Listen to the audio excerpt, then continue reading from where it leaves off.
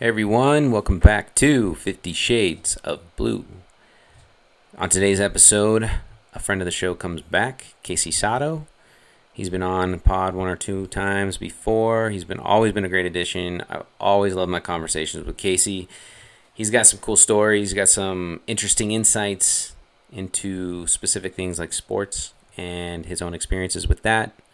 Today, he actually wanted to address kind of the idea behind a golf addiction, which, he gets asked that a lot because he golfs a lot. He's really good at it.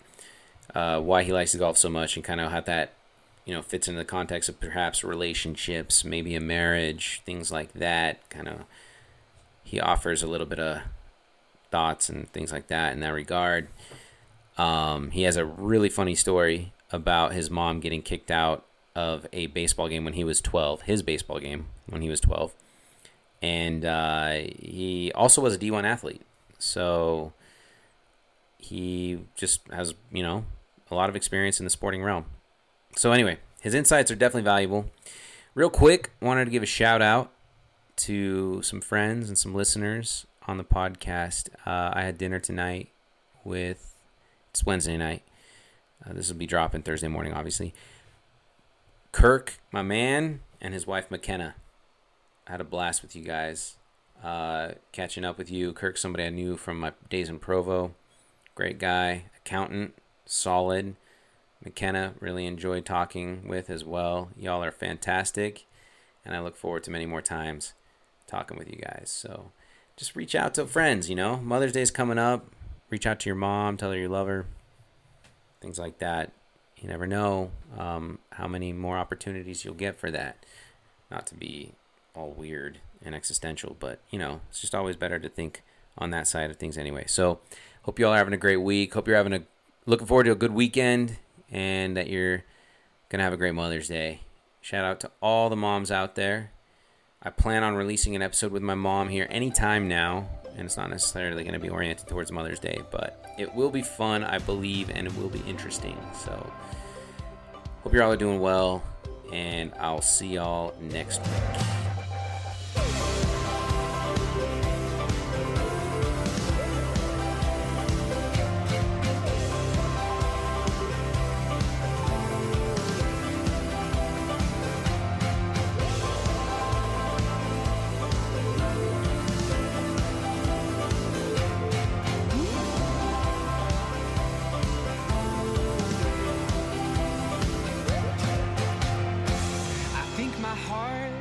My heart's a time machine. The more I see, the faster I can feel it beat. Oh, oh, oh, oh, can you feel it too? I start to dream about the road. All right, joining us today on the podcast is a friend of the show, former Division I athlete in baseball, and just an overall talented man of many talents, I should say. Former U of U sports academic counselor as well, so very well versed in that sense. Has Yeah. great stories. Somebody that I love to bring on a regular basis. Casey Sato, how you doing? Oh man. Great. Doing great. I think I'm in the right mental state of mind for this podcast, seeing that we're talking about golf, and I just got back from a mega golf pod or trip, so I'm ready to jump into it. Yeah, I saw that. Let's not bore our listeners just yet. Okay. Yeah, let's not do that. Just kidding. We're gonna get it. We're not. Nothing's gonna be boring about this, dude. They're all gonna. You're gonna bring the stories, man. I know it. Plus, We're just we here actually. to educate. That's right. That's what we're trying to do. We're trying to help people understand. Yeah, in the most condescending way possible. 100%. 100%. Yep. Real quick though, you did get back from that trip. Where was that again? It was up in Bandon, Oregon. Bandon, which I've never heard of, but I saw some of your pictures. It looked amazing. Is it like one of the better golf courses? So there's 5 of them that are all ranked in the top 20 public golf courses in the country. So it's kind of a little bit of a golf paradise. Hey, it's a haven. Yeah, no question, man. In fact, I was talking to one of our close friends, I think a friend of the pod, Sean, and she was telling me that her dad is uh, just like adores the place, and I was just saying like, man, we should probably get married because he sounds like my dream father-in-law. Wait, so yeah, why don't we make that happen? Yeah, maybe we should. Right? Seriously. I mean, marriage is basically a business decision these days anyway. I mean, you're as jaded as it gets. I think Sean is as well. So sounds like a match made in heaven if you ask me. Yeah, there we go. Yeah, I mean, we ought to make this happen. Right? Sean's actually working on some new clip art for the new um like podcast name that I'm going to do, kind of like the rebranding that I've got going on. I have not released the name yet even though I know what it is because I want it to be a nice surprise for everybody. I think it'll be good. Sean's amazing. She's awesome. She is awesome, but I'm gonna take her dad out on the first date rather than her, That's because smart. that's really where the crux of the relationship's gonna land. Absolutely. And you may as well just ask him on that first date if you can have his daughter's hand in marriage. Just get that out of the way. I hear that's really good to just get over with soon. Yeah, I think so too. I think you bring up a good point. I might as well just start that off on the very first tee. Just be like, hey, Mr. Mr. Gleason, can I take your daughter's hand in marriage? Yeah, exactly. I don't see how that could possibly go wrong. I think Speaking of I think it'd go a wild success. speaking of, is like that's still a thing, right? Like generally men ask the father for their Uh, I daughter's hand in th- marriage. I think so. My sister got married last May, and So a and year ago. the guy, um my now brother-in-law, I believe, asked my father for uh my sister's hand in marriage. So I think it's still a thing unless you're Still super falling tradition. progressive. It's kind of a funny tradition, right? Yeah, Um, it definitely dates back into the oldest days when you're like marrying into like the rich family, right? yeah, it's kind of like a way of saying like, "Hey, I might not be as rich as you guys, but I'm willing to try and be rich as you guys. Will you let Exactly. me try?" Yeah. And the future father-in-law says, "All right, good luck." Yeah, My good luck brother, with it. my brother, kind of has a funny story about that because he had he called his now father-in-law's her father-in-law, right? And he was obviously dating his wife at the time. He calls his father-in-law and he's fully planning on just like asking him over the phone, thinking like, yeah, this would be a good idea. And as he's getting to that point, his father-in-law stops him and he's like, wait, you weren't planning on asking me for permission to marry, I don't want to say the names right now, Right. but marry her over the phone, were you? And my brother was like, no. Not at all. And Hopefully he's he like, played oh, it off good. right. Yeah, who knows, man? And he's like, how about I fly you out and we can talk about it all and hash it out. And my brother's like, yeah, perfect. Exactly what I was thinking. That's amazing. What a story. Yeah, serious. Well, it worked out. They've got a solid amount of kids. They're great kids, so really funny. But yeah, all right, let's get to this, man. The thing is, you actually brought up a good point that I wanted to get to that I thought was probably would be interesting to men and women alike, and that's maybe helping women understand the golf addiction that men have, and some women. Let's be real; it's not limited to men, Yeah. but it is primarily a men's sport. There's no secret about that. But why it exists, and I'll give a little bit background on my own understanding here. Here's the thing. I think I told you this. I'm not even sure if I broke the news to you. I think I might have quit golf forever. Have I You told did you tell me this? this. Yeah, you did Yeah, tell me it. because I I got into golf. I mean, at this point, it would have been maybe 8 years ago, around 25, 26. And I just, I was in the middle of my master's program and a couple of my buddies were like, "Hey, like let's actually go golfing," because I would go to the driving range here and there and it was fine. It wasn't anything that ever like spoke to me.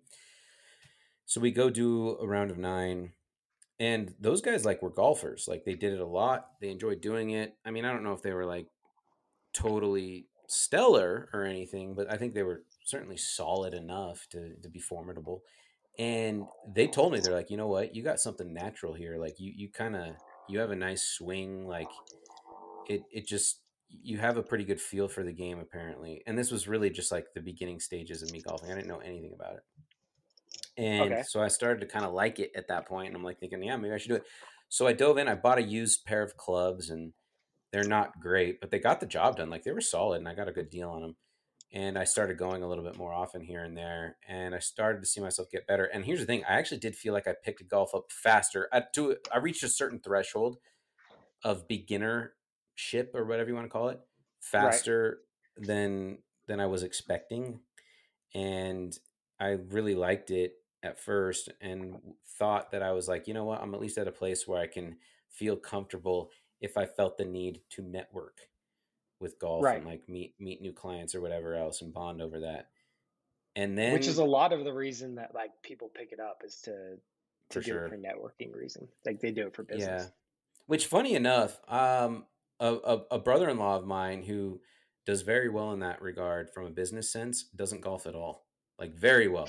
But he just tells Yeah. people, they're like, "Do you golf?" And he's like, "Nope." And they're like, "Okay, well, we can meet another time about this." So like, it's worked out for him. Now, granted, it certainly can get your foot in the door in a lot of situations. So it's not like I'd say don't do it. I mean, if you can, if you want to, absolutely have at it. But so that is kind of what I was thinking too, where I'm like, great, one more way to network. But then as time went by, I stagnated. I mean, I never took lessons. I never took it that seriously. And here's a big thing is that I never got to a point where I felt like I wanted to get better than what I had reached. And that to me is a big deal in sports. And I finally had that realization within the last year or so, where I was like, I don't care Yeah. to do better at this game. Like I don't think about it. And here's like, for a lot of sports I pick up, and even stuff like pickleball, that's not even really a sport. Like we talked about it, right? It's more just like a game or whatever, which I happen to love. Yeah. I even think about You do love that. pickleball. Yeah, as you're aware, like I think about that a lot. Like I'll sit there and just be like, dang, I just like love kind of like the way to do different funky spins and different hits and things like that. But golf never struck me that way. I mean, sometimes if I'd watch like the Masters or another tournament, another major, then I'd think, yeah, okay, maybe kind of be fun to entertain a swing and see how I could hit or whatever. And I've hit those good shots that keep you coming back. But then I finally was like, you know what? I'm done. I'm done trying. It doesn't speak to my soul like a lot of other sports or games do or whatever. And I officially threw in the golf towel. Yeah. I listen, as somebody that's addicted to golf, and I am 100% addicted to golf, I actually welcome that you've quit golf because there got to a point last year with COVID where there was too many people on the golf course. So I 100% endorse your decision because the less people out there, the more enjoyable it is for me. So I'm in on your decision. Hey, I appreciate that, man. The fact that I have your stamp of approval means a lot. It really does. Yeah. And Well, you know, the, we're here to support each other. that's right, man. We have each other's backs. Uh, you the fact that you're able to admit you're addicted, from what I understand, that's the first step in recovery. So you admit you have a problem. The, Hey, Here's the thing is I don't really have any desire to recover though. that's all right, man. You can stop short whenever you want. You I you intend can to stay be on step addicted to one golf. forever. There you Yeah, go. Well, you do I love am. it, and you find a great release through it. And here's the thing: you're not. Call it addiction or whatever. It seems to me, from how my experience with you, it seems to be a pretty healthy one in the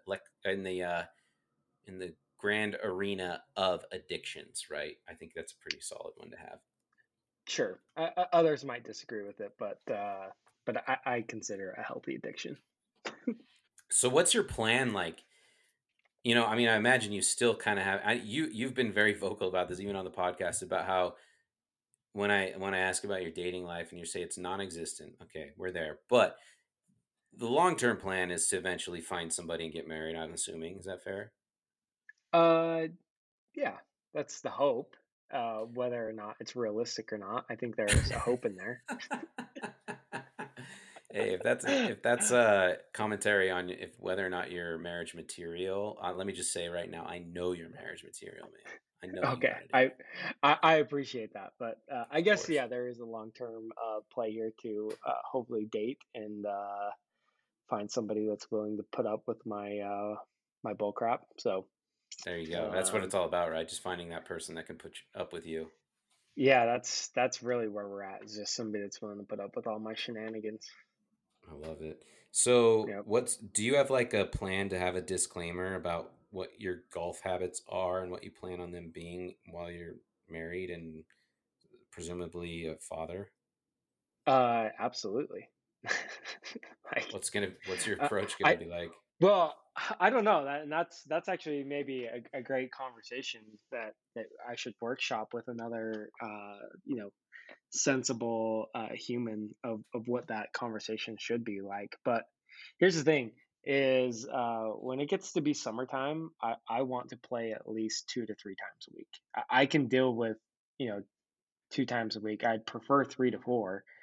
Um, but in the summer, I want to be playing as much golf as I absolutely can. So where that lands, my ultimate goal is to make enough money to join a country club where I can sneak out and find a quick, 2 to 3 hours and get 18 holes in. But if that doesn't work out, then I'm gonna have to find certainly somebody that is empathetic to my addiction to golf. Is the best case scenario for you finding somebody that also golfs, or would you actually prefer that they not? I've gone back and forth on this, and um, I think I'm at the point now where I would prefer whoever I'm dating to ultimately do their own thing and let golf kind of be my own time. Um, I've So, golfed I've golfed enough with my mom will probably listen to this, and so I'll apologize in advance. But I've golfed enough with my mom, and I've golfed a few times with my sister. I've golfed a few times with other women, and it's not that I don't enjoy it. It's just not as enjoyable than with like my core group of friends that I golf with, if that's fair enough. So I and kind of want it to be like my time. you're pretty sure that your like future wife would be relegated to kind of how it's been with what when in your past experiences golfing with women. Um, more than likely, I've only played with like 2 or 3 women. It Uh, sounds like family members specifically. yeah, I've played with a couple of women that are really great golfers, and I've actually enjoyed it. So I guess it depends on their skill level and how they approach the game.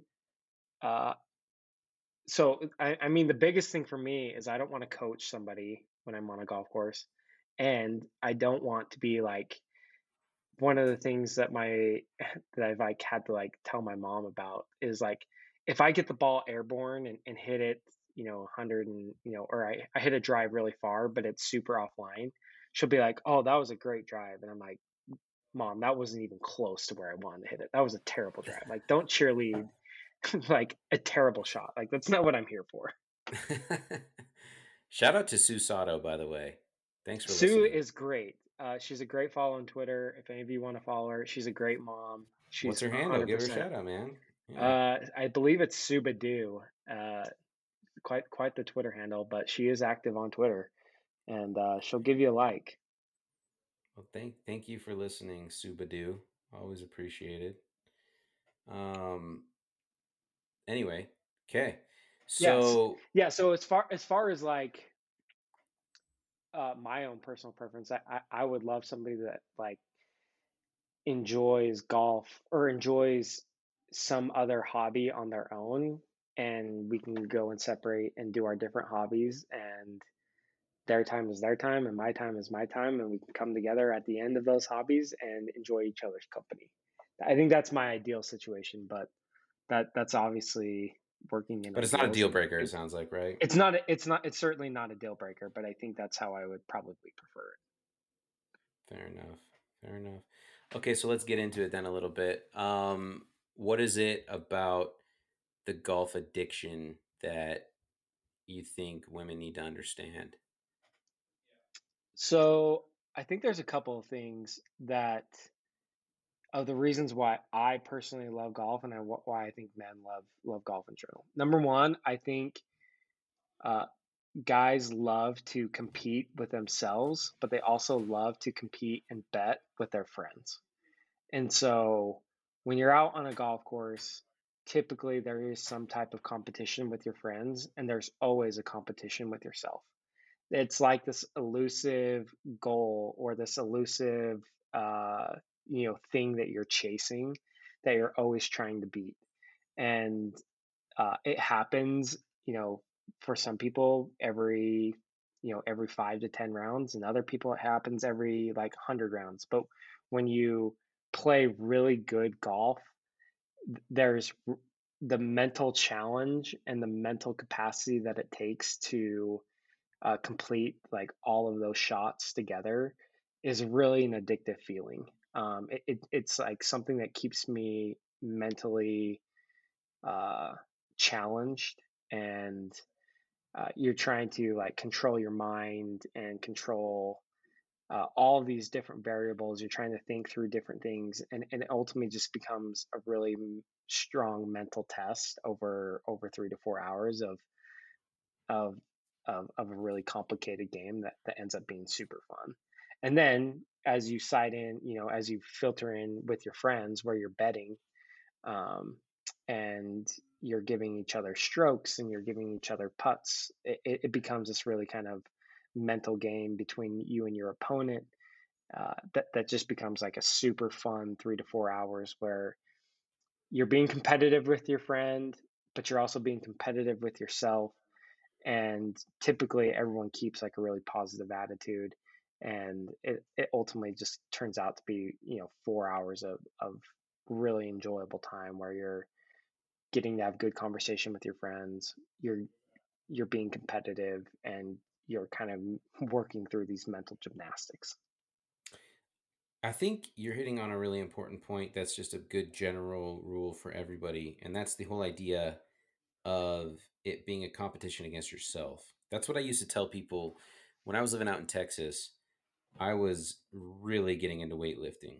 Um, Yeah, I mean, there's not much to do out there. It was basically that and basketball, and obviously going out there for what I did, which was a PhD. So um, there's not a lot of social life to be had out there. I had some friends that would hit the bars on a regular occasion. Well, that kind of ran its course for me after a while, and I thought, you know what, going to the gym and just hitting the weights on a Friday and Saturday night sound pretty awesome to me. So I got to that point, and that's really what it was. Is that it was this mental game that you play with yourself. It wasn't just this physical stress you were putting on your body. It was also this mental thing. Like, I'm getting better, I'm getting stronger, I'm making strides, and I see that yep, vividly.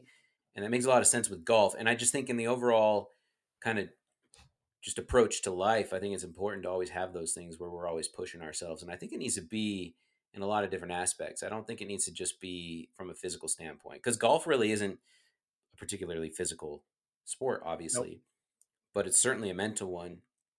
But I think we need kind of those things: physical, mental, even spiritual, emotional, just things that are always kind of having us push ourselves and striving to keep improving for whatever values we have placed upon those emotions or whatever it may be, right? Because not the emotions, but obviously those outlets, I guess.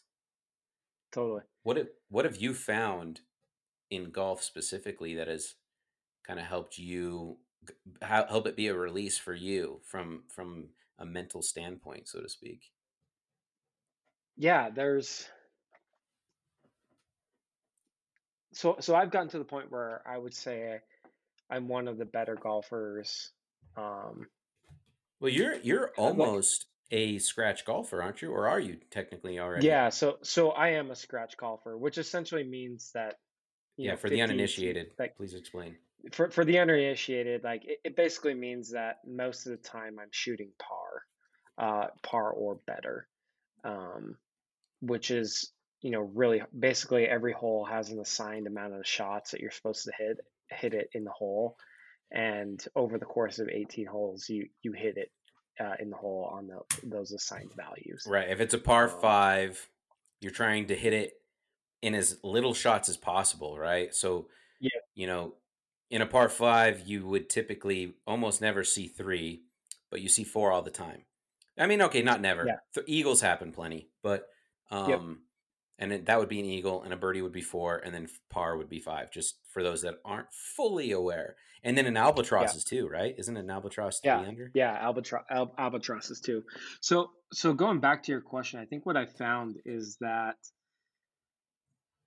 uh, the enjoyment that I get is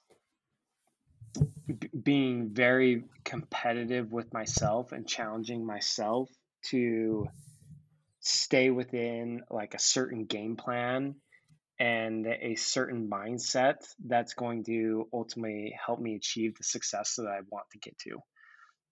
So you go in with a plan of how you're going to attack each hole and how you're going to hit every type of shot, and and then how are you going to adjust or alter that plan when things go haywire. And that's the other part that I love about it is no day is the same day. And so you're going to get a different type of wind. You're going to get a different type of swing. Like your body is going to feel different. And so how do you adjust to just the things that you feel and the things that you sense? How are you going to make those adjustments? And it's just kind of this mental gymnastics where you're trying to calculate all these different variables of what's going on to ultimately, keep to the plan that you want to. And I think that's ultimately the thing that I love the most about it is once I get out there, I really am not focused about anything else in the world. I'm not worried about my job. I'm not worried about relationships. I'm not worried about, uh, you know, really anything. I'm just solely focused on how can I be as good as I can be at the sport today, and by being able to like really focus in and being laser focused on what I'm trying to do ends up being very therapeutic because it gives me 4 hours to really decompress and get off my phone and get off, kind of release myself from all the different worries and stresses that I have in the world. That makes a lot of sense, man. How'd it go in Bandon, by the way? How'd you golf? I actually played some of the best golf of my entire life, which is really fun. I on one of the main courses there where they held the U.S. Amateur, which is a really prestigious event. I shot 2 under from uh, from the farthest tees back that you can play. So uh, I played really well, and couple that with some of the most stunning views and peaceful scenery that you can possibly get anywhere in the world. It was an incredible trip. Good for you, man. Yeah, Congrats. That's awesome. it was awesome. I think that's Do the you other have... part too that oh, go ahead. No, no, no. Sorry. I want to hear this. I was just gonna say, I think that's the other part about golf that a lot of people enjoy is just kind of how beautiful golf courses are. It's a really easy way to get out and experience nature. I've played in San Diego. I've played up in Washington. I've played in Oregon. I've played in New York, and really you get some really beautiful views where you're just on these unique properties and seeing these unique artistic golf courses and getting to experience a lot of like really beautiful parts of nature. I totally agree with that. In fact, you can go to like those really pretty podunk, like not very well taken care of golf courses, and you still feel a sense of beauty. Like it's really weird. Oh Like no yeah, joke. I mean, this is coming from somebody that's not well versed in this arena. Granted, I've seen the Masters and I love the scenery of the Masters. It's one of my favorite things about watching the Masters. But like I think one of the last times I golfed was Riverbend, just in South Jordan. yeah, And it's not like an area you'd go to that's like, wow, this is beautiful. But you can see like they really do a good job just kind of trying to take care of things, and it is somewhat of an oasis still. It's yep, really still a pretty area, all things considered. yeah, absolutely. Like so, and the views that you get, and like how many times do you really spend 4 hours outside? and are just looking around at the scenery. Like I just don't think we do it very much today. Like if we're And going you're out not and much of playing a pickleball, hiker, right? I'm not much of a hiker. I've gotten a little bit more into it, but if you're not hiking, where else do you spend outside? You know, Yeah. No, and that's it's obviously you're getting kind of your nature feel through golf, which makes a lot of sense to me. totally. Um, so do you have aspirations to be like potentially a pro-am at some point? I've never asked you this Oh before. no, I'm not even close to being that good. Wait, Which so you have to that's be the like better than a scratch golfer? oh yeah, yeah. Which is that's part of the fun, right? Is there's always somebody better than you unless you're Tiger Woods. Yeah, And so fair. you're always just chasing people that are better than you. And it's fun to see. I feel like you can probably relate to this and anybody that's played pickleball, but when you play against somebody that's really talented at pickleball that can spin the ball and can like do all these like really crafty shots and they have like such great touch, it makes you a better player. Uh, Oh and yeah, and for that's very sure. similar with golf, right? Is even though you're not playing against that person, you're playing with them, and you can kind of see how they do different things. And and just by watching them, you're like, oh, that's super cool. I want to try that sometime. Um, and so that makes you a better golfer. So no, I'm not even close to being uh, anywhere near like a top amateur. I've tried, and the last time, so I qualified for the Utah State Amateur, which basically to qualify, you've got to like be one of the in the qualifying rounds, you've got to be one of the top like 266 in the state to play. How many people And go for it? I think there's generally like 100 people at each qualifier, so there's probably like 900 to 1,000 people that attempt to qualify. Okay. Um, and that's obviously all the best players in the state. But the last time I played in the state am, I got my butt kicked. And in fact, it was probably one of the most humbling experiences. I got my butt kicked by um, a 16-year-old girl. Her name's Grace Summerhays, and she's incredible. And we played from the same exact tees, and she smoked me. Um, That's amazing. so, so that's kind of the cool thing, right? Is there's always somebody better out there, and as much as I would love to be at that level, I'm not even close. Gotcha. So, by the way, that Grace Summerhays, she's related to Daniel Summerhays, right? Yeah, she is Daniel Summerhays' niece, Niece. And and Daniel her. Summerhays is he golfed at BYU and he's like he's making some waves. I mean, he's not like really killing it yet, but he's made it to the Masters a few times, hasn't he? Yeah, he has made it to the PGA. I think he's made it to the Masters. In fact, yeah, he has made it to the Masters. He actually retired Oh, he did? last Why? year. Yeah, I think he just kind of got burnt out, and he was on the borderline of having kind of getting relegated to the minor leagues of the PGA Tour.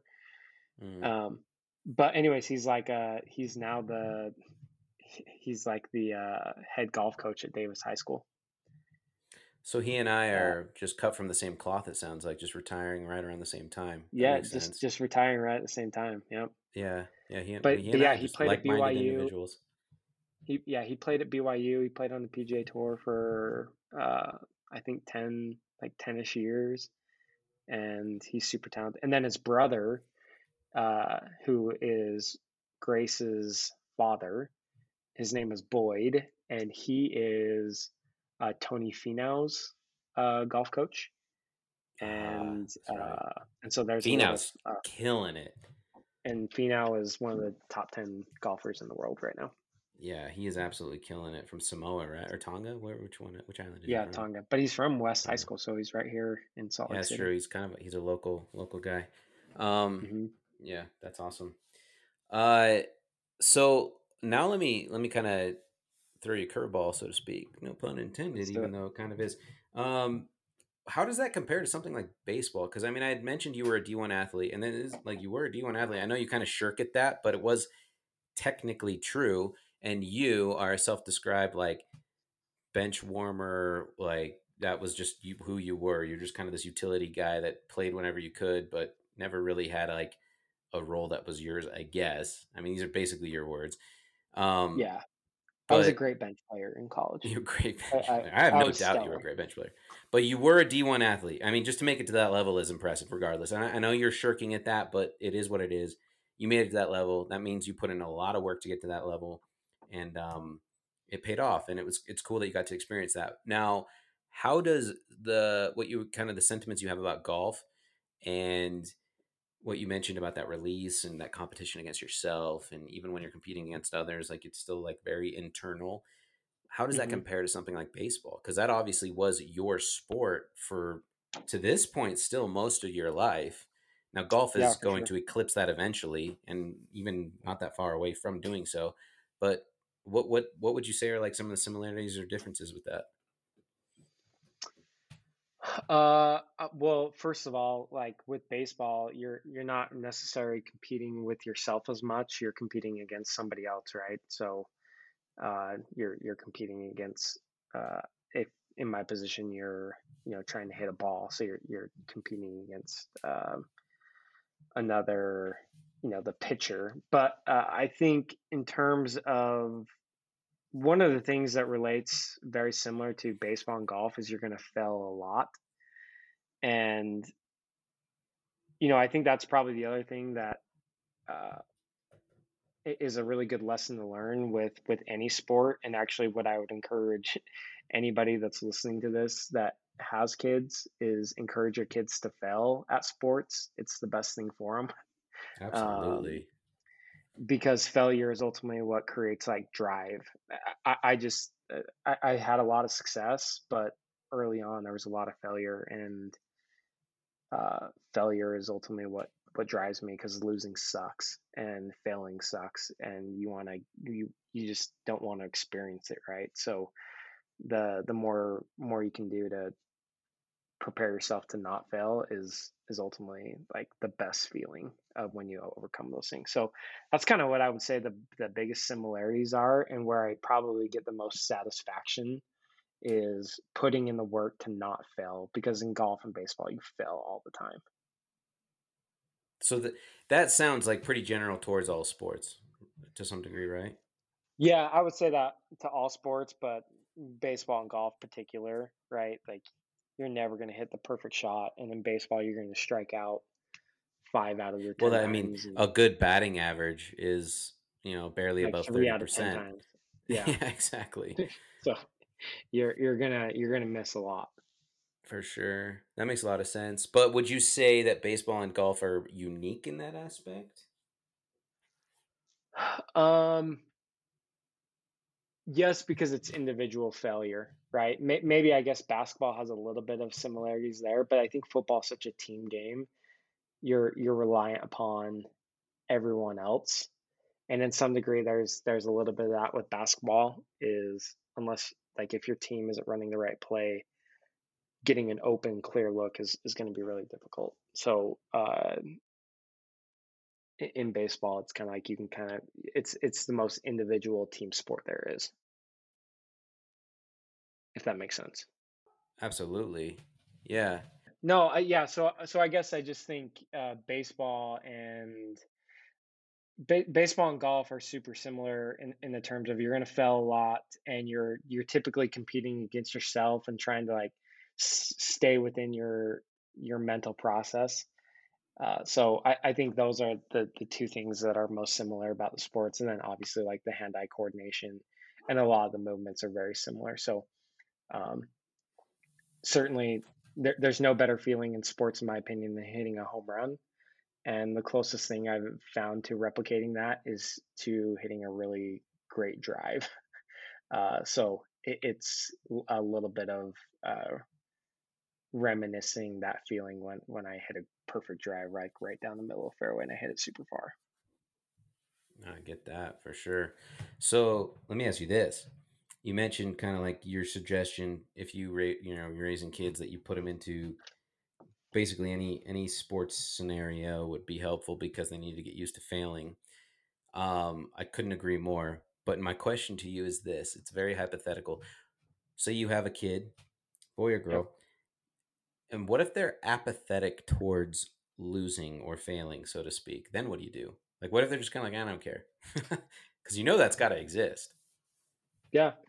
Uh, Honestly, like let them be apathetic towards it, because that actually might work out in their benefit as long as they want to try to find a way to like compete.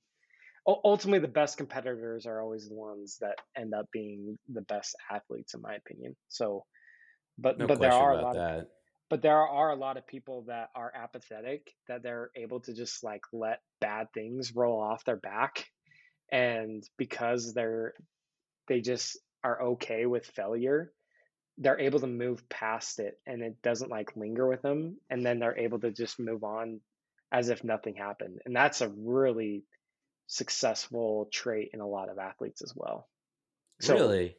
I wouldn't put a lot of stress if their natural tendency is just like, whatever, no big deal, because then they're in the right mental framework to be successful in the next, in their next game or their next at bat or next whatever they're playing. Huh. Interesting. Yeah, I just because I wonder if apathy like towards that is translates just towards a general apathy of the sport. I don't know, but um I'm curious now if you know of anybody that you could point to that's like a famous athlete that probably had more of that mindset of just like essentially being okay with losing. Um, that's a good question. I think that, like, in terms of golf, a lot of people refer to a guy named Dustin Johnson as he just kind of like, oh, whatever, I didn't hit that one. Like, that one didn't work out for me. Like, that's okay. I'll just move on to the next one. Hmm. That's probably a good example of that. But I think in some sense, Kevin Durant is a little bit that way right now, where he just knows he's so good at basketball that he more plays for the love of basketball rather than necessarily uh, like winning. I think Kevin Durant just wants to be known as the best basketball player. I don't think he really cares about how many rings he wins, if that makes sense. That could be. That could be. That's fair. I remember a clip one time that I saw when it was some type of like mini doc special they were doing on Kobe Bryant. This was actually before his death, but um when he hit a game-winning shot against the Heat, and this was in his prime, which Kobe's prime lasted Hmm. forever. Um, Yep. but this would have been like, whatever. Dwayne Wade was running the Heat at the time, and this was pre-LeBron on the Heat. I know that, so it would have been somewhere between essentially 2004 to 2009, I believe. Yep.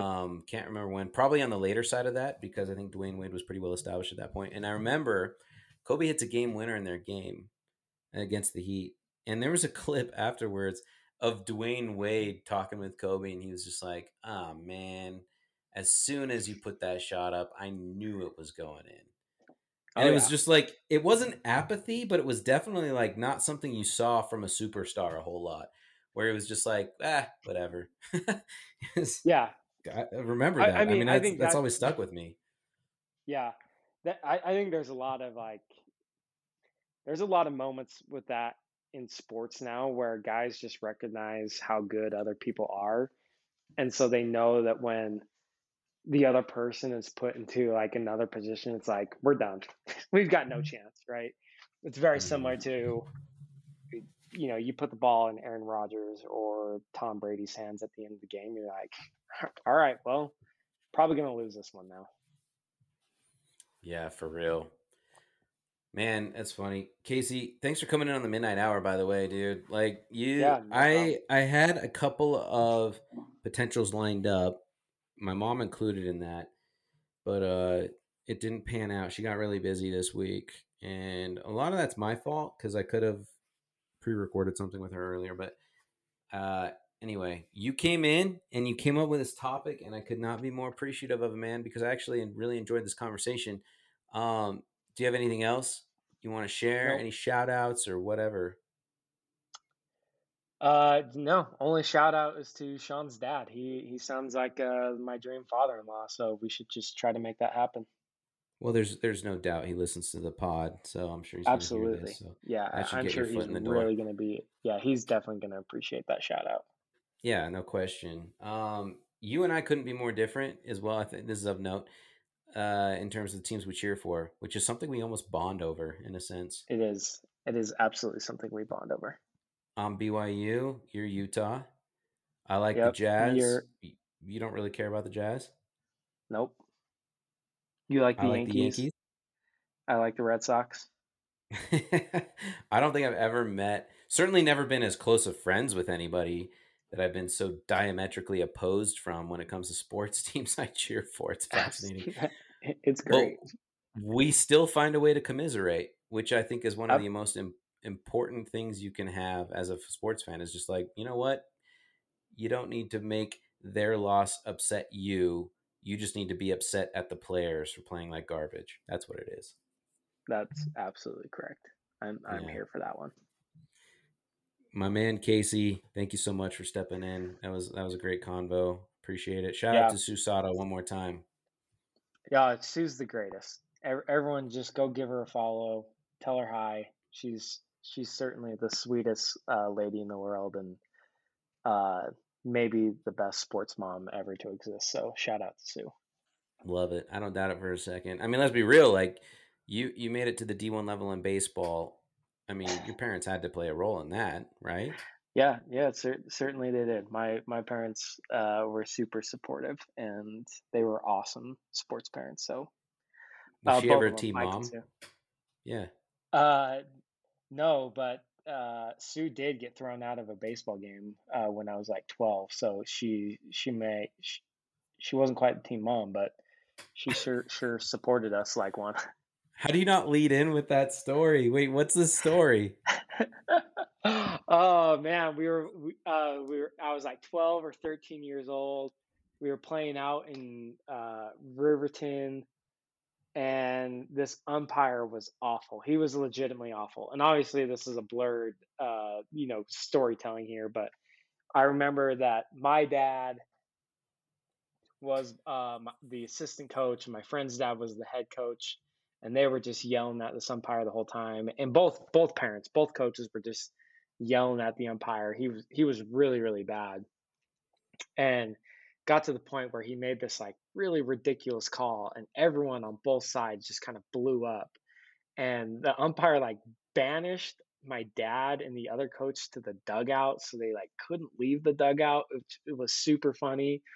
And then my mom was like the ringleader of like 4 other moms that were in the stands, and they were sitting like right next to like, right behind home plate.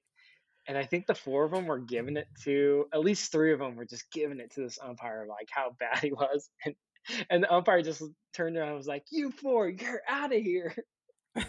And so my mom got thrown out of the game when I was 12 years old, and I don't think we've ever let that one down from her. That is amazing, man. I love Yeah. that. I mean, if that seals the deal right there. That's a true supportive mother right there. No question. Yeah. So yeah, I mean, what a way to lead into Mother's Day than probably retelling my mom's worst memory as a mother. But so there's Well, my you're a gift great to her. son. Yeah, no question about that. You are a fantastic son. All right, with that, Casey, we'll go ahead and sign off. Thank you, sir. Much appreciated as always. Hey, thanks for having me on. There's an hourglass sitting on my table, I'm watching as everything's changing. My mind goes to a different time. Old love, I remember falling so madly. There must have been magic in the valley and a rhythm in the night, 'cause I could almost see it. Did you fade right out of view? If it takes time, if it takes time to get to you, I'll get to you. If it takes time, if it takes time.